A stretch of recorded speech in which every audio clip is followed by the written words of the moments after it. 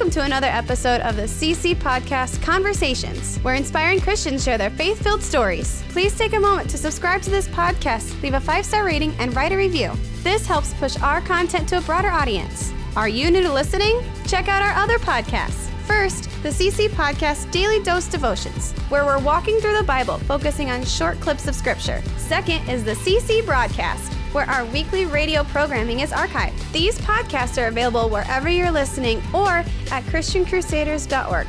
Okay, let's get started with today's episode. Here's our host, Matt Reister, the Executive Director of Christian Crusaders. Hey everybody, Matt Reister with the CC Podcast Conversations, and Andrew and I are doing our last set of sidekick intros at Wrapping the it up. Christian Products Expo. It's been can't say it's been a marathon because it's been 48 hours, but it's been a sprint.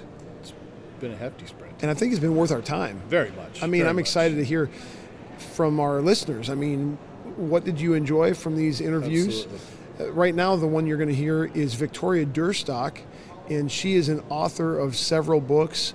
She just started a publishing house. She's a homeschool mom of 3 grown-ish kids. Her youngest kid just went to community college as a freshman for the first time today. Yeah. And she said she wasn't there to make sure that he got out of bed and got to class, so her older daughter came home and roused him out, and they even sent him one of the first day of school pictures. Yeah, with his backpack. Did that resonate with you? yeah. As recently graduated boys. Really a pleasurable conversation. Yeah. And she opened a publishing house, 2 of them. One that is for general market books, Yeah. that is not specifically Christian market, and then one that is Christian market. Yep. She's being very strategic about using all of that for the kingdom. Yeah. But Really sharp. She was just really impressive to talk to. Very personable, but you could tell that not only does she get it, but she's smart and she knows how to leverage her gifts and what's been put in her way to further the kingdom. And that was really impressive to me. she was at NRB. Yeah. The name of her publishing house is Endgame, Yeah. which I thought was cool because she said, obviously you're thinking about spiritually like the end game, Yeah. but it kind of happened during the whole Marvel thing, and so we didn't get a chance to talk about the Marvel stuff, but No. sounds like she's a Marvel fan. Yeah, well, I talked to her about NRB also, and she said that I mentioned, we had a booth there too, and she said she didn't get a chance to walk around at all because they brought 5 employees to their booth, and they were all 5 all 5 at their booth engaged with people the entire conference and never got a chance to go to sessions or to walk around to other booths or anything like that. Kind of like us. Yeah, exactly. I said, Matt didn't get a chance to talk to anybody either. Jen and I walked around to some of them, sat in the fancy sports car, but other than that, we were pretty swamped too, but in a great way. Yeah. She also gave us tips on sneaking furniture into NRB without having to pay the crazy costs. So that'll be good. I mean, NRB, if you're listening, we would never ever do that. Yeah, we would, because your prices are so ridiculous, which is why we need donors to support our NRB, because it is worth it despite the cost. It's very worth it. That's Anyway, right. Enjoy this interview with Victoria Duerstock, and we are keeping that part. Yep. Thanks for tuning in.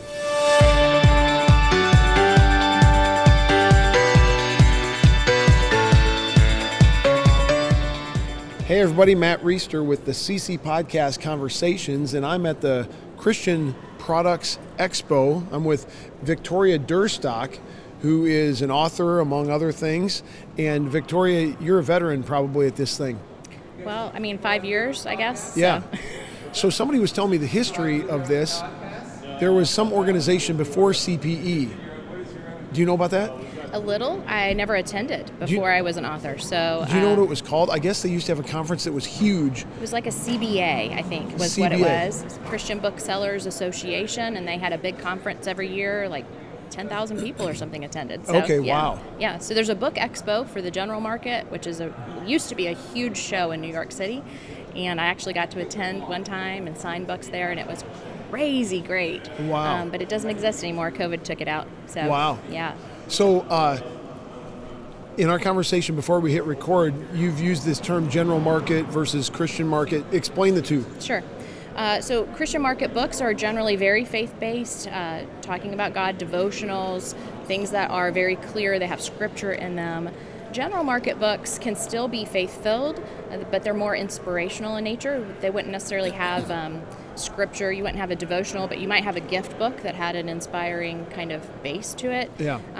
And children's books, again, can run a plethora of topics. There's not necessarily have to be a faith-based component. Yeah. So a lot of the books that you might see in a regular bookstore will be general market books, trade books, and they don't have to have any kind of religious viewpoint, although everyone has a religious viewpoint. Right, So, right. There's always an agenda behind some of those things. Yeah, for sure. Awesome.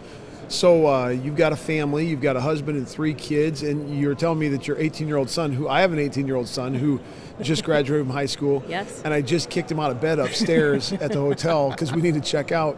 But your son is starting college today. He is. He fortunately had his sister come home last night because he was on his own this morning, and she made sure we got the backpack picture and the new haircut, and he actually had a smile on his face, so I was impressed. What time was his first class? 9 o'clock. Okay, that's better than 8 o'clock. It is.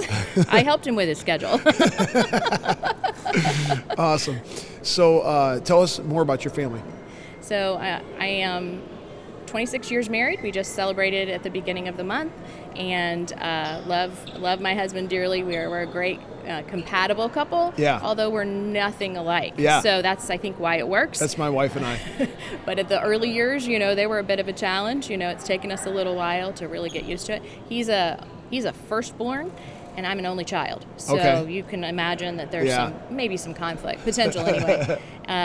We have 3 great kids, 2 daughters, 25, 21, and our son is 18, of course. So they're great kids. We love them. We just took a little mini vacation really quick before everybody scattered again, and just had a great time. Where'd you go? We went down to Key West. Oh, sweet. Yes, nice Did sun. you drive all the way out there? Oh no, we flew. Yeah. Yes. No. Because you can drive. That's crazy. Like going through. Yeah. Oh, I know. But it's very long. Yeah, it is. It goes way out there. It's way out there. Yeah. So we just did some of the fun water stuff, and Was it packed? it wasn't too bad. No. There was maybe one day where it seemed very kind of full of tourists, but we got, on a boat and kind of left and snorkeled and Yeah. got to see some fun things. Did you So just stay at a resort down there? We did. Awesome. So. Good for you. So tell me about your kind of background faith-wise. Sure. How were you raised? When did you come to faith in Christ? That kind of thing. So I was born into a Christian family. They hadn't always been believers, but by the time I came along, they were believers themselves, and my dad was actively pursuing ministry. So my dad's a missionary evangelist. Cool. That's how he served my whole life until just the last few years. And his main ministry area was Australia, because that's where my mom is from. Oh, wow. And so he would travel to Australia 4 times a year. He always made 2 trips to Canada a year and do revival ministry within the church and encourage pastors while Yeah. he was there. And so my whole life has just been about ministry, has been around the church. Played the piano for a long time, so I'd Yeah. accompany him while he'd sing. And so that's just my childhood. And I'm an only child, so it was Right. me and mom most of the time, and then dad would travel, and then we'd be together, and I'd help him with, support churches and things. Where were you raised? So we lived in Tampa, Florida for a good part of it. I Oh, did yeah. live in Australia for a little while, Wow. when I was younger, and that was really a lot of fun. Yeah. Not many people can say that one, so that's neat. Everyone wants to visit Australia. Yes. Including myself. I've never been there. But Yeah. Well, I haven't been back in a long time, so I'm ready to go again. Cool. For sure. Yeah. So just came to faith at a very early age? I did. I was actually in a meeting where my dad was preaching a camp meeting for youth in Australia. I was 5 years old, sitting in the back, but it was for teenagers, so I wasn't even really supposed to be in the room. And my dad was actually preaching about sin and about hell and about the fact that, without repentance, without remission of sin, all these things that were probably way far above my understanding. Mm-hmm. But I knew I was a sinner. Yeah. I knew I'd done wrong, even at 5. Yeah. And I knew that I didn't want to go to hell. I wanted heaven to be my home one day. And so Yeah. I remember leaving that meeting and going to talk to my mom, and she wanted to make sure I understood, and so she told me, let's wait till after your nap, and then you can talk to your dad. And I didn't want to go to sleep because I was so under Yeah. conviction Yeah. at that moment. I remember that. I That's remember thinking, incredible. I don't want to take a nap. And so I was very young, which, growing up very young, does cause like some later issues because you wonder, was that actually my faith? Am I solid? Did I make that decision? Was that mom and dad? So about 18, actually going to Christian college, and mom going through cancer at the time. That's when I really rock solid knew, like, I know I'm saved. I know what I believe about the Bible. I know what I believe about God, and it's mine. It's my faith. It's not just what I was raised with. And I think that was a really important point of my process, too. Yeah, that's awesome. So you met your husband at college? I did. He was a senior and I was a freshman, so I was really good friends with his sister. Oh, perfect. That's a good way to arrange things. I didn't do it on purpose. He was always Judy's brother, so it was a really unique, opportunity to get to know his family and get to know him. And then one day, I think kind of like the switch went on for both of us, and we went, boy, we never considered this. So, That's awesome. My wife and I have a similar story in that we hung out a lot together, and then finally the veil fell off. Yes. The scales fell off my eyes, like, whoa, get after that. What are you doing? Well, I actually, it's so funny. We talked about the fact that we just never would date each other. I actually went to an interview to be hired by him to work for him, and he wouldn't hire me. And I was so very upset about it. I told this story last night. I was like, I am so qualified for this job. I don't know why this man did not hire me. What is wrong with him? We're even friends, like what? And he didn't hire me because he wanted to date me. And he didn't date employees. And I didn't know that at the time, but I was really upset. Well, it worked out. It did. We even went on a first date to the fair, and I threw up on him at the fair, so it still worked out. After a ride? After a ride. Yeah. Yeah, I can't ride rides anymore either. It's the best job you never had? There's maybe a book title there. I don't know. Yeah, probably. So when did you come to the point where you realized you were going to be an author? I always had this vision of writing. I've always been an avid reader, so you already know I'm an only child, so there's not a lot of other things you do with your time. I practiced the piano and got really good at that because I had a lot of time, and I love to read. Reading was just one of my favorite things to do.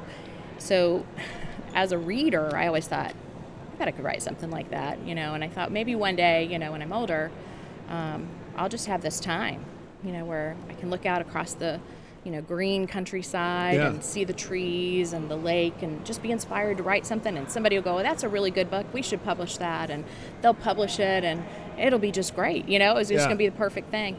And really that was one of those things that I thought would happen after the kids had grown up and left the home and, my retirement years. Yeah. Because I trained as a pianist. I have a music degree. I have a master's in music education. Wow. So I taught music all along the whole time that we've been married, and homeschooled our kids, through most of their years. Yep. So writing was one of those things, far off in the distant future, and I certainly didn't understand the business at all. So, it was one of those fantastical dreams. Yeah. And God really kind of started changing my heart about 6 years ago and kind of shutting down the music studio side of things. Interesting. And I thought, it's not the right time, Lord. And I'm very ambitious. I love a good challenge. I love to take charge. I love to lead. It's just kind of how I'm wired. Yeah. And for a really long time, I thought, Lord, I don't know why I'm home. I don't know why I'm small and working here. But he taught me to be satisfied with it. And I really was. I loved our years together. I loved being home. Have no regrets about that because it's such a short season of our life. Yeah. And anytime I tried to grow big or do something more, everything got chaotic and it was hard to juggle. Yeah. And I just felt like the Lord was saying, not now, not now. And so I constantly just said, I'm home. I'll serve in my church. We'll do the music, in between homeschooling. I'm happy. And I was very, very content. So when the Lord started stirring in my spirit that there's time for some change, I actually thought, no, it's the wrong time. They're not gone yet. You kind of laid that down. Like, I had. It's not going to be now. Mm-hmm. And it wasn't a lay down, pick up like it was in the early years. Yeah. It really was one of those times where I thought, well, Lord, that's the wrong timing. Yeah. And that for me was a really good indicator that it wasn't my doing to start this process. Yeah. It was actually him working in me. Cool. And I went to that first writing conference, and I didn't know anything about writing, and I learned a ton. And somebody said, well, it's easier to get into fiction, if you have any fiction ideas. And So I went back and I wrote a novel off of my husband's 20 words that he had a dream about one night in a hotel room. Wow. And he still calls it his book. It's really frustrating because he wrote 20 words and I wrote about 80,000 later, so it's his book. It's never been published, but it was... It's never been published? No, not yet. Are you gonna? I am. Yeah. Yeah. Can you tell us anything about it? Well, it's kind of an unusual thing. It came from a dream, so it's going to be a little unusual. But it's kind of a crime thriller that comes across the country and has little diners, drive-ins, and dives, foodie kind of experience with these young college students who just trying to have their last hurrah before going into adulthood. Yeah. And, it was super fun to write, but it really comes to a really hard conclusion because a couple people don't make it out. Yeah. So it was a lot of fun to write. So, can you tell me your husband's dream that inspired it? Well, it gives a lot away. It does. Okay, it's we like don't the want to do that. backbone of the timeline. Okay. And then I filled in all the detail. Okay. That's crazy. I'm excited. When is this coming out? I don't know. I have to have time to write. My last year and a half has been really challenging. Launching the house has given me a different vision, and working on my own projects has felt very different now that I'm working on other people's projects as well. So I'd love to see it maybe in 24. I'm hoping I can... So catch us up. What do you mean launching the houses? So in late 2020, I think I was sitting with about 8 or 9 books that I had written at that point. So I started in 2016, trying to hear from the Lord of what was going on and what he was doing with me. 2017, learning the business, getting an agent. I thought I'd have everything figured out in a year. Did not. Got the first writing contract in 2018. My first book started releasing in 19, so I had 2 in 2019 and 2 in 2020. And the Lord's just kind of gone fast and furious with me once he opened the doors. Cool. But there was an urgency in my spirit that time's short. See a lot of darkness in the world, and I want to be salt and light as long as possible. Yeah. And I thought I can only... I'm writing 2 and 3 books a year. This is hard. There's a lot of work involved in this, marketing and all of the things that need to be done. Yeah. And I thought I can only move so fast. But if there's other people with me, maybe there's an opportunity here. So January of 21, moved forward with launching my own publishing house, traditional publishing house that's hitting nonfiction, fiction, children's books. Wow. In both marketplaces, so that we can be salt and light with family-friendly, moral stories and inspirational gift books, as well as resources that'll help encourage believers, help parents, help all of the different age groups for children have faith-based things. Cool, exciting, terrifying, all at one time. Yeah. And what does your husband do? So my husband's if you ask him, he'll give you a nice long story because he does a lot of different things, but he works for a company, keep it short, wall art, accessories. And he helps design products that you've probably seen in Target and Bed Bath Beyond and places like that. Well, I don't go those places, but maybe my wife has. Okay, so you might have them in your home. You might have seen them in your home. Exactly. So he helps design those, but he also works with the sales teams to help create product that they want. Awesome. And I think it's a really beautiful thing because the furniture industry, we've been on both sides, both retail as well as manufacturing, and it's kind of a dark place, and there's a lot of things. Really? I think because there's not a lot of integrity. In sales many times, especially. And he is a man of integrity, and he's known for that. And so That's he has awesome. some really great relationships that he's built with people through the years that trust him. That's and awesome. So wherever they go, they want to work with him. And I think it's just a beautiful thing to be able to watch that happen because he's always been honest and done his best to work with people, to just be a man of honor. This is a really random... I'm pulling something from 10 plus years ago. I was driving I worked for an organization, Des Moines, Iowa, and commuted from where we live in Northeast Iowa. So I was down there maybe 2-3 days a week, and then back home, working from home the rest of the time. And I was listening to talk radio when I was pulling into work one morning, and Glenn Beck was on. Yep. You heard of Glenn Beck? I have. And I didn't even really listen to Glenn Beck regularly, but that day I was listening to him, and he was making the point that the day is coming, this is 10, 12 years ago, where a man's word is going to be recognized not just in Christian circles as valuable, but in the world. Yes. Like more valuable than gold. And I don't know why I remember that just now or why that stood out to me then, but I remember thinking at that time, like, I wonder if that's right. I wonder if the world will recognize a person's word, somebody who has integrity, is honest, like you just described your husband. Yes. But what you just described and how he's respected and successful because of that is a testament to that. Well, and it's a very largely not religious area, right? I mean, furniture sales in general, just, regular people. They're not usually faith-based. It's not a Christian environment to work in necessarily. So to me, that just speaks volumes for the way he's walked. That's awesome. The way he talks, the way he interacts. He is always treating people well. He's always making sure to serve the customer. And those are things that don't just naturally happen anymore. Yeah. And I think that I think the value continues to increase in that because they recognize it's different. And we kind of feel like that's just the way we're supposed to work, right? This is just the way God calls us to work in the world.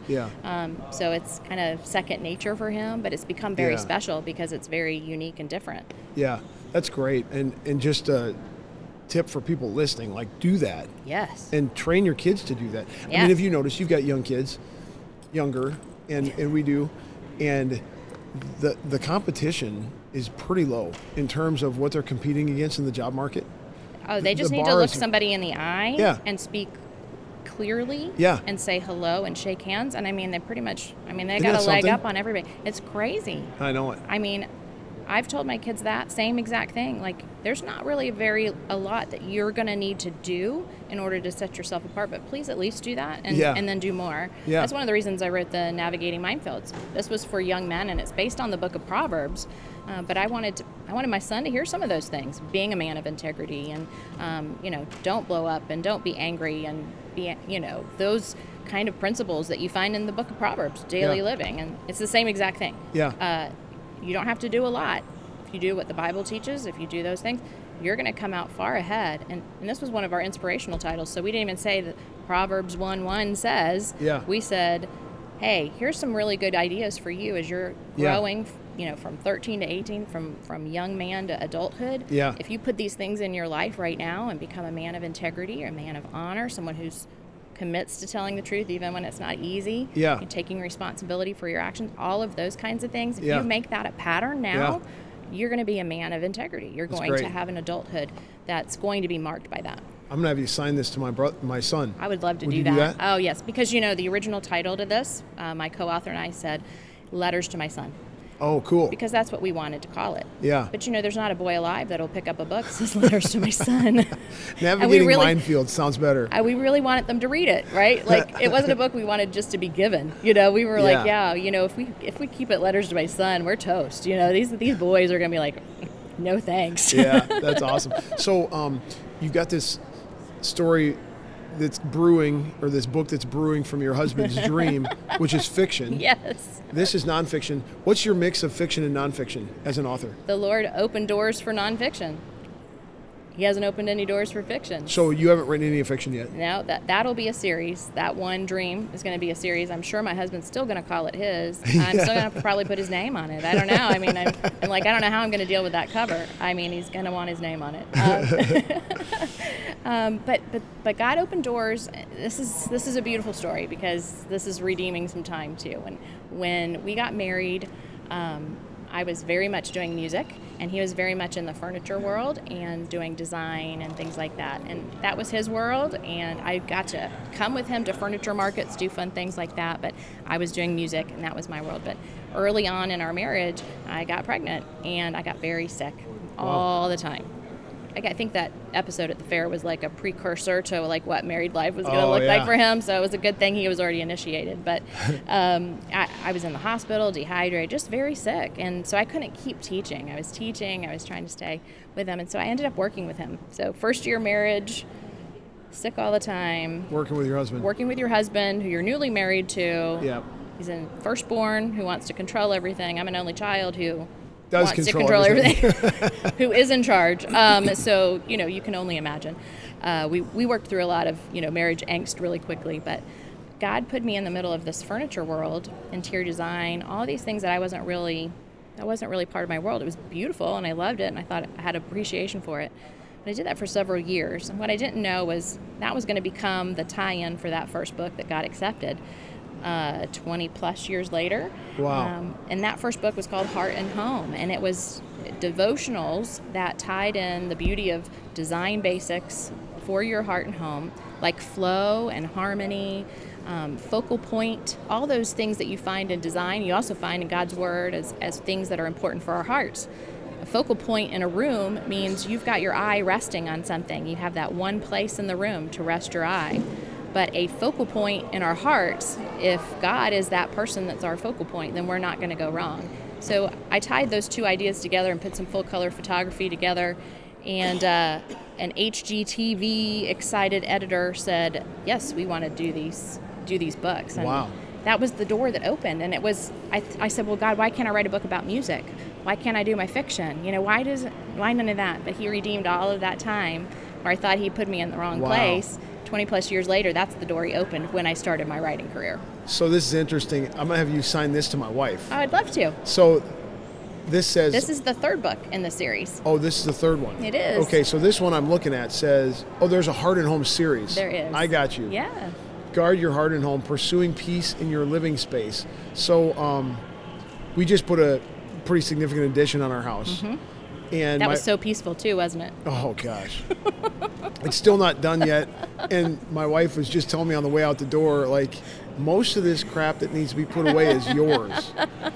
And I'm notorious for cluttering her space. Oh, boy. She can't stand that. I bet. But I was just flipping through this a second and saw a couple of the titles and stuff. But she is wanting our home. I mean, pursuing peace in your living space. Like, the clutter drives her nuts. Absolutely. And it creates chaos. And, clutter in our hearts does the same thing. It's chaos because it's sin. A lot of times that clutter that we don't know why are our hearts such a unpeaceful, unsatisfied, anxious place. It's a lot of times because sin might have invaded. So we've got all these blank walls and we need some furniture to fill some new areas. And we haven't done any of that yet. Mm-hmm. And my wife is trying to figure out, okay, what's this going to look like? She's kind of weighing all that right now. Right. So will this help her? I think she might find encouragement and an inspiration, for sure. So what's been really neat is the Heart and Home books actually connected me with these Instagram women who are faith-filled and love design. And they would send me their pictures, they'd send me their collaborations because they thought a book like that really made a lot of sense. So each one of my books now, and I've written about hospitality as well, and they've all contributed. So they've all had a part of these books, and I've been able to mix their ideas in as well and their pictures. I mean, it's been amazing. And so what are you trying to do? You might have said that and I wasn't listening when I was flipping through this, but what are you trying to do with this series specifically, Heart and Home? So, a beautiful book gets picked up, and a beautiful book that gets picked up might get read. Yeah. And my hope is that there will be a gospel conversation that gets started from this. So it's an easy coffee table book. It's an easy devotional to encourage you. Is this general market or Christian? It's Christian market. Okay. But I think there's a real general use for it because it does have a Bible verse. It does have an application from Scripture. It does have a prayer. But it's not preachy. It's very practical. And you also have photos on the other side of every single page. Yeah. So somebody might flip through it and just to look at the pictures, but hopefully they might catch a word or two that they would read over there. So for me, all of those books, I wanted them to be gospel-centered conversations. Yeah. Because how easy is it to give somebody a pretty book and say, here, I had a gift for you without saying, hey, you need Jesus. Yeah. And so that's what I really hope is that maybe it would prompt a conversation that you could have with your neighbor, with your friend, with your sister-in-law that you don't know knows Jesus or not. And some inspiration about how to maybe organize your home. Yes. What my wife is saying is, we did this edition so we could host people. Mm-hmm. And we want to have our home be used for the Lord. Yes. But we also want it to be laid out. I say we. I don't really care. But my wife wants it to be laid out in such a way that, kind of captures that. Sure. So that it all kind of flows together. The stuff on the walls and what we're trying to do in the space. Yes. And not that we want to be some picturesque home. That's Right. not the idea. That's not the point. But that it serves the stuff, the decor Yeah. serves the mission. Which now I'm even talking words I don't even know, I know, what they isn't that mean great? necessarily. I love it. I love it. So I got to write about hospitality just 2 years ago, right when COVID came out. I'm writing Wow. about hospitality, extraordinary hospitality for ordinary Christians. Wow. And actually taking that approach of saying, what does the Bible say about hospitality? What does that look like? What does that mean? And I believe it means open doors, Yeah. and that it's an opportunity for us to be an outpost for the church. Yeah. We should be bringing people into our spaces, Yeah. not just discipleship, that's an important part of it, but Yeah. also a Outreach. witness, Yeah. outreach. We need to bring the community in to us. And we can do that by having a place that's comfortable, that's not cluttered, where people feel like they have a place to sit down. You don't have to have a fancy spread. It might be pizza and paper plates. Right. It doesn't have to be fancy. Yep. It just needs to be done. You just have to be willing to open the door. So I also address even kind of weekly cleaning tips and decluttering, and give people recipes and some ideas for keeping things in the pantry. My wife's going to love this. Because sometimes it's not understanding the heart of hospitality is actually because Jesus has told us to. Yeah. And because it's all through Scripture. Yeah. There's even Old Testament examples of what hospitality looks Yeah. like. But also, it could be the practical part of it. I mean, somebody just may not know how to keep up with their house every week. So Yeah. I did a 2-week cleaning routine. Some of it was Yeah. practical, some of it was really digging into the Yeah. heart of hospitality. And That's cool. I think it's kind of two things for people. I also think we're just all too busy. Yeah. Right? We're too busy to open the doors because we're tired, Yep. and we've filled every moment of the day Margin. with something, so there's no margin. And I talk about that in that book as well. My wife's going to be glad I met you. So just the other night, my daughter, so our second oldest, she's 15, and she was at our house with 3 of her friends, and they kind of saddled up to the island. Yep. And I had a ton of work to do. I was going back to the office. Sometimes I put in some really late night hours just because everyone else is in bed. And, Yes. But I had this sense that, these girls are here, in a couple specific situations that I won't get into, but I just sensed the Lord say, you got to be here. And so just sat down at the island and didn't really do anything substantial in terms of our conversation, I do. but just an opportunity to connect with these gals who are going to, Lord willing, be in our home, for the next few years. Right. And who could afford to be around people like our family. 100%. If I can, that's kind of code, but No, I know you know exactly what what you're saying.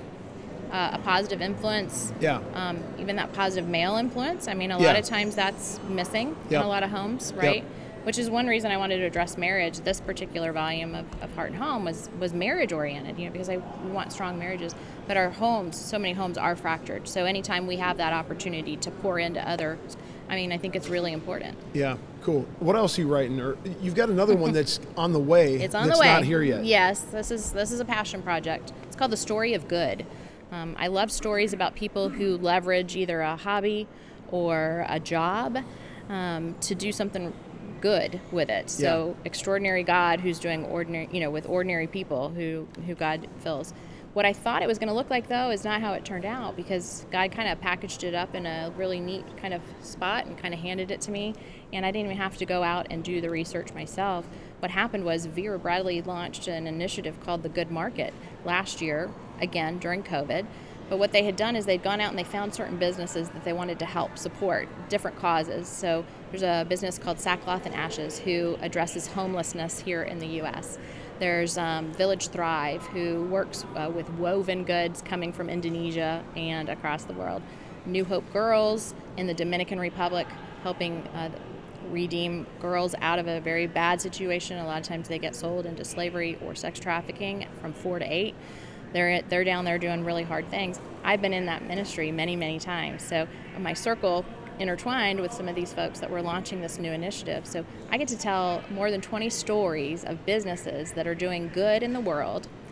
And the really neat thing was when I sat down to talk to many of them, so many of them are believers. Wow. Not every one of them, Yeah. and that didn't come up in every story. Yeah. But the ones where you started having those conversations and really getting to know them, that faith kind of came to the forefront after a while, and because they're believers, they wanted to find a way where they could do good. Maybe it was taking a former cocaine plantation in Colombia, and now it's producing coffee beans, and they're Wow. supplying coffee to the U.S.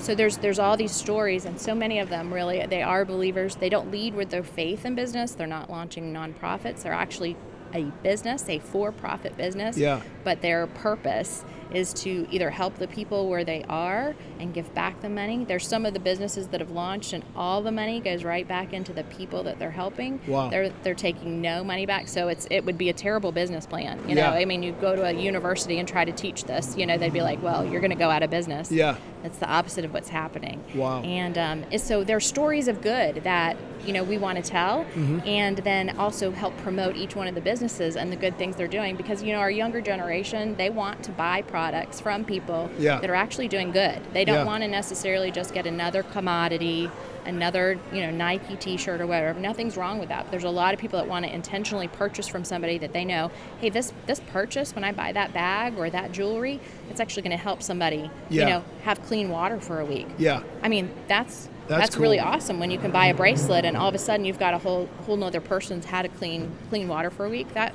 you know, you're making a difference. Yeah. What's the name of that book again? The Story of Good. And when do you think it'll be out? October. Yeah. The Story of Good. Awesome. Have you heard of an organization called Business as Ministry, BAM? Or maybe it's not an organization, but it's a concept of it's what you've described, using businesses for ministry. I don't think I have. I have to go check them out. I've got a friend back home who's on a board of directors of another ministry that I help lead, and he started a manufacturing business years ago. Now he's retired, but now he's trying to pour into these young people that are building these kind of businesses that are for-profit businesses for the sake of ministry. I love it. Yeah. I think there's so much goodness in there, because I think there's a follow-up volume beyond the Story of Good to the Make a Difference Dare, which will come out next year, again, Lord willing, if I can get myself together. Yeah. But my goal is to say, hey, these stories were really good, and isn't it inspiring to read these stories?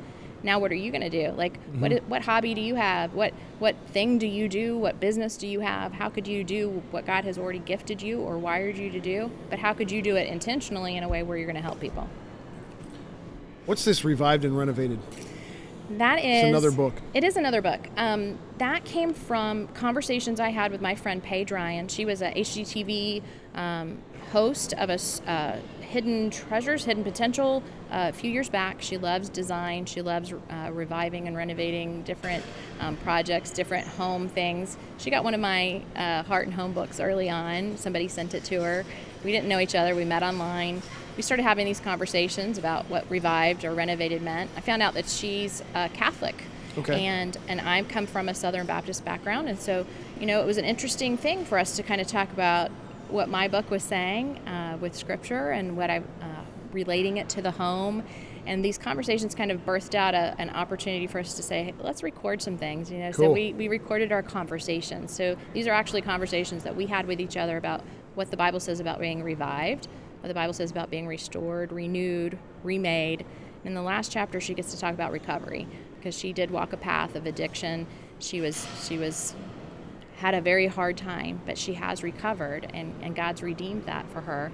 And as a result of our conversations, she has read her Bible through from beginning to end for the very first time in her entire adult life. Awesome. And for me, that was the greatest thrill, because she brought to the table this interesting design conversation and about what that looks like in our homes, and just even fresh ideas for sometimes when you can't go buy new things, you know, how you can go to Goodwill and get some of that fun stuff. But she let me bring the spirit of what the Lord has to say about what that looks like in our hearts to the table, and we got to discuss that and what it meant to her. And that was it was a really, really exciting opportunity for us to talk. And then we said, you know what, I bet maybe some people would read it. Yeah. So how many books are in your repertoire? It's a great question. I think we're at 11 or 12. Yep. Yeah. So you just picked up this publishing company. I just launched it fresh from the ground up. Oh, you didn't buy it. You just started it. Yes. Okay. Cool. So what do you see the next 5 or 10 years? I mean, we know that many are the plans of man, but the Lord directs his steps. Sure. But I mean, you're not going to do anything if you don't have some plans or some dreams or some goals. Like, what do you want to see this turn into? Well, you know, I named it Endgame Press because I thought I really wanted people to understand that I wanted them thinking about the bottom line. And a little bit of Marvel fan, going yeah, on there too, right? Say, like your end game, and yeah. I was like, can I use that? Is there a way for me to use that?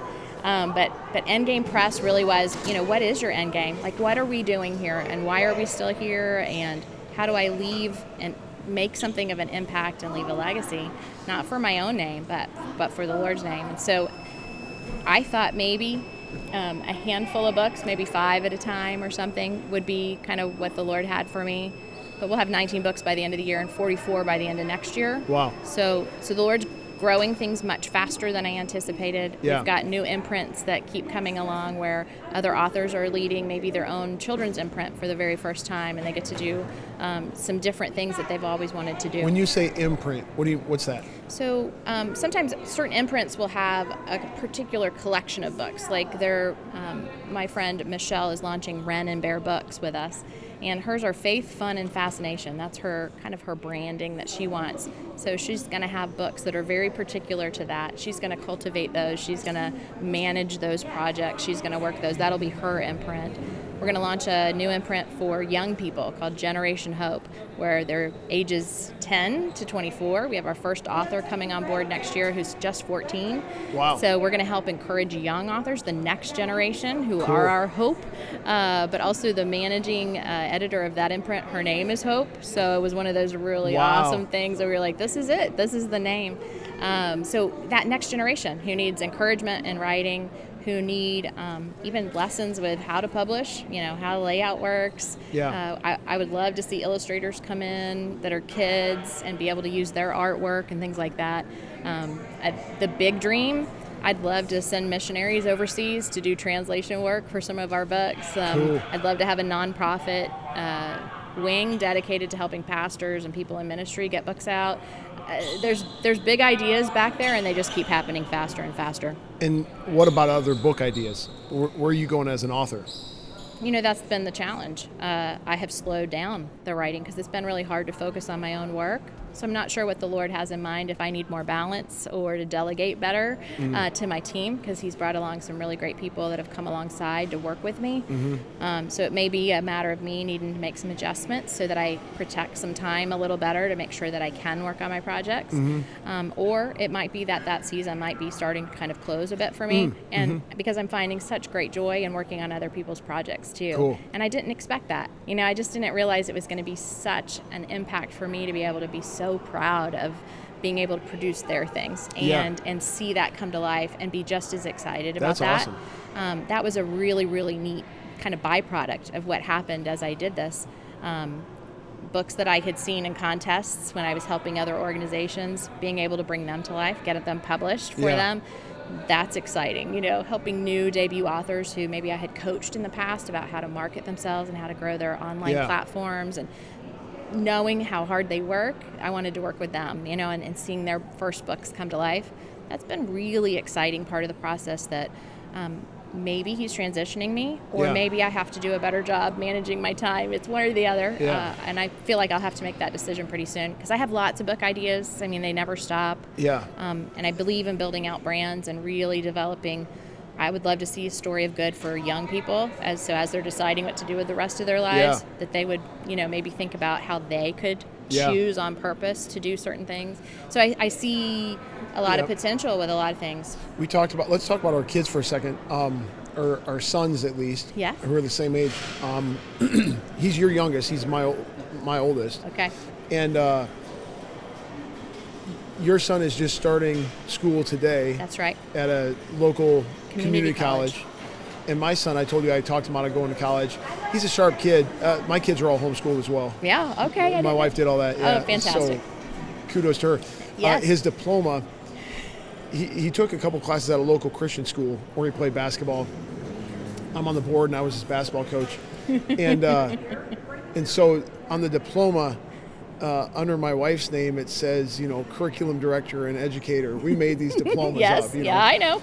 And then we have Duerstock Academy. I know. Yeah, under my name, it says field trip coordinator. And so you can just see. And then I told my wife I am the superintendent, the principal as well, but we don't need to list that on there. But you should have all the extra little titles underneath. Titles Snacks. are free. Yeah. But I talked about it going to college. He doesn't know what he wants to do yet. And my whole thing was, when we were younger, it was like you just go off to college. Right. Without really thinking about it. Sure. And it was kind of like if you don't go to college, you kind of haven't made the cut. Like the kids that didn't go to college were not smart enough or they didn't have it together. If they went into the job market or to community college, it was like, oh, yeah, that's too bad. Right. And even schools treated that as a fail because it was like, you want to be college prepared. Yes. Well, not everyone needs to go to college, and I'm glad that we're at a place right now where there's freedom for kids to not have to go to that if they don't want to know. But my son is he's entrepreneurial. He's a good people person, and so he's going to take a year and get a job. And we've got a couple business ideas that we want to have him dabble with just to see if any of that takes. And I think his position right now is I'm going to work for a year and kind of experiment with some things. And if I find something that I want to do in this next year, then I'll stick with that. And if not, I'll look at going and getting a degree. Yeah, absolutely. Tying that into what was the book that you wanted to make for kids? Yeah, A Story of Good. A Story of Good. A kind of a challenge towards young people who are trying to make those decisions. Yeah, so what is next? As you coach your own son, how are you navigating that? It's a challenge because you see potential sometimes in your own kids that they don't see themselves yet. And you also know when they're homeschooled, they're home a lot. They don't necessarily have a lot of experiences or ideas about what's possible. Yeah. And as you know, the internet boom, there's so many possibilities now that there weren't when you and I were younger. Right. When it was time to go to college, you went to college so that you could get that job that you thought you know. And there's a lot of jobs you can get now that you don't need it. You have no need for that college degree. And so that's the beauty of being able to say, hey, you don't know what you want to do yet, so let's take a few courses. Let's just get out there. Let's meet some people. Let's hear their majors and what they want to do with their lives. Let's get a little bit of experience. Both of our daughters did the same thing. And actually, we teased our oldest that she was still being homeschooled even those first 2 years of college because she did everything online. Yeah. So we were like, okay, so we're homeschooling college now too. I mean, I don't have to do anything with it, thank goodness. But you're still home. So how did you manage that? So it's been really great though because it extended some of that time home together, which I loved. Yeah. But they were still becoming more independent and taking that next step. Yeah. And also gave them some clarity about what was next and what they wanted to pursue. And we keep trying to have those conversations. What is it that you want? What do you enjoy? What do you like? What has God already wired you with that you could take advantage of versus trying to train yourself to be somebody maybe that you're actually really not. So we haven't required college. We think a couple of years is probably a good idea. But we haven't said, hey, each one of you need to go to college. But as you know, like firstborns tend to sometimes be a little different. Babies are different. Middles are different. So, each one has kind of addressed it in a different way. But they're all feeling their way through and learning. Our middle daughter would love it if she could have a job where she could talk about theology all day. Where you could just sit down and have those conversations, not combative. She doesn't want to argue with you. She just wants to hear what you think and then talk about what she thinks. That's a podcaster. I mean, she just loves it. I tell her all the time she should just keep. They launched their own business when they were younger. The girls did, called Cool Chicks Coffee. I thought it was going to be like a 6-week curriculum we were going to do, and it turned into this business that still exists today. They were 5 and 8 when they started. So, awesome. Cool Chicks Coffee and. I said, you need to just actually open probably a coffee shop, serve people. It's your business. You have your own business. Then you can talk to people all day about theology and whatever you want to talk about because it's your business. You can do what you want. I said, that's probably what you need to do with your life, I mean, we had that actual conversation this summer. So you've got these publishing houses. Do you think any of your kids are going to want to be involved in that? It's kind of like a family business maybe. I mean, I'd love to. I'd love to put my son in a warehouse and, have him, maybe run it. I think the middle who loves to talk about theology probably she's got some great writing ideas. She struggled a little bit with anxiety through the years and what the Lord's taught her, and she worked in a youth ministry this summer and was able to really pour into some kids to help them as they go through some of those things. So I think she's got potential to do some writing herself. She's very creative. The oldest, of course, is to take charge. She's already launched probably 3 of her own businesses. It Cool. could be more. She has a couple of LLCs. I lost track there after a while. But I blame my husband and myself, for that, because, the apple doesn't fall far from the tree. Yeah. But, each one, I would love to see do that, but I don't know. They may be made for something else. Yeah, totally. Yeah. It's fun watching it unfold. Oh, it is. And this stage is really, as they get into those teenage years, it's a little harder stage than when they were little, because you can control everything, Yeah. When they get a little bit older, you're like, okay, I can't control everything anymore. Hoping for the best, but I'm going to try to still keep a few boundaries around so that, you don't go too far off track. But, once they're beyond that 18, you just go, all right, Lord, I'm just going to keep praying a lot more than maybe I ever have. And you do that work in their heart, and you keep them right where you want them. This isn't anything what we're talking about here at this book conference, but don't you think, Mason graduating, I kind of wondered what that would be like. That's a big milestone, and in a lot of people's minds, that's the end. Yes. And it was, I think, a little tough on my wife, because she just, a lot of contact hours, Yes. a lot of time. And I get it. I mean, we're moving from one season to another season. But I just think that we're seeing, and we will continue to see, the fruits of our investment of time with our kids, so that the relationships that we have with them lifelong are going to be very special and unlike what we see in our society or what we're familiar with growing up. Yes. Just because I have great parents who raised me in the Lord. My mom stayed home with us, and but because the condition of our culture today, Yes. it required an intentionality from us with our kids that is unprecedented compared to generations before. Right.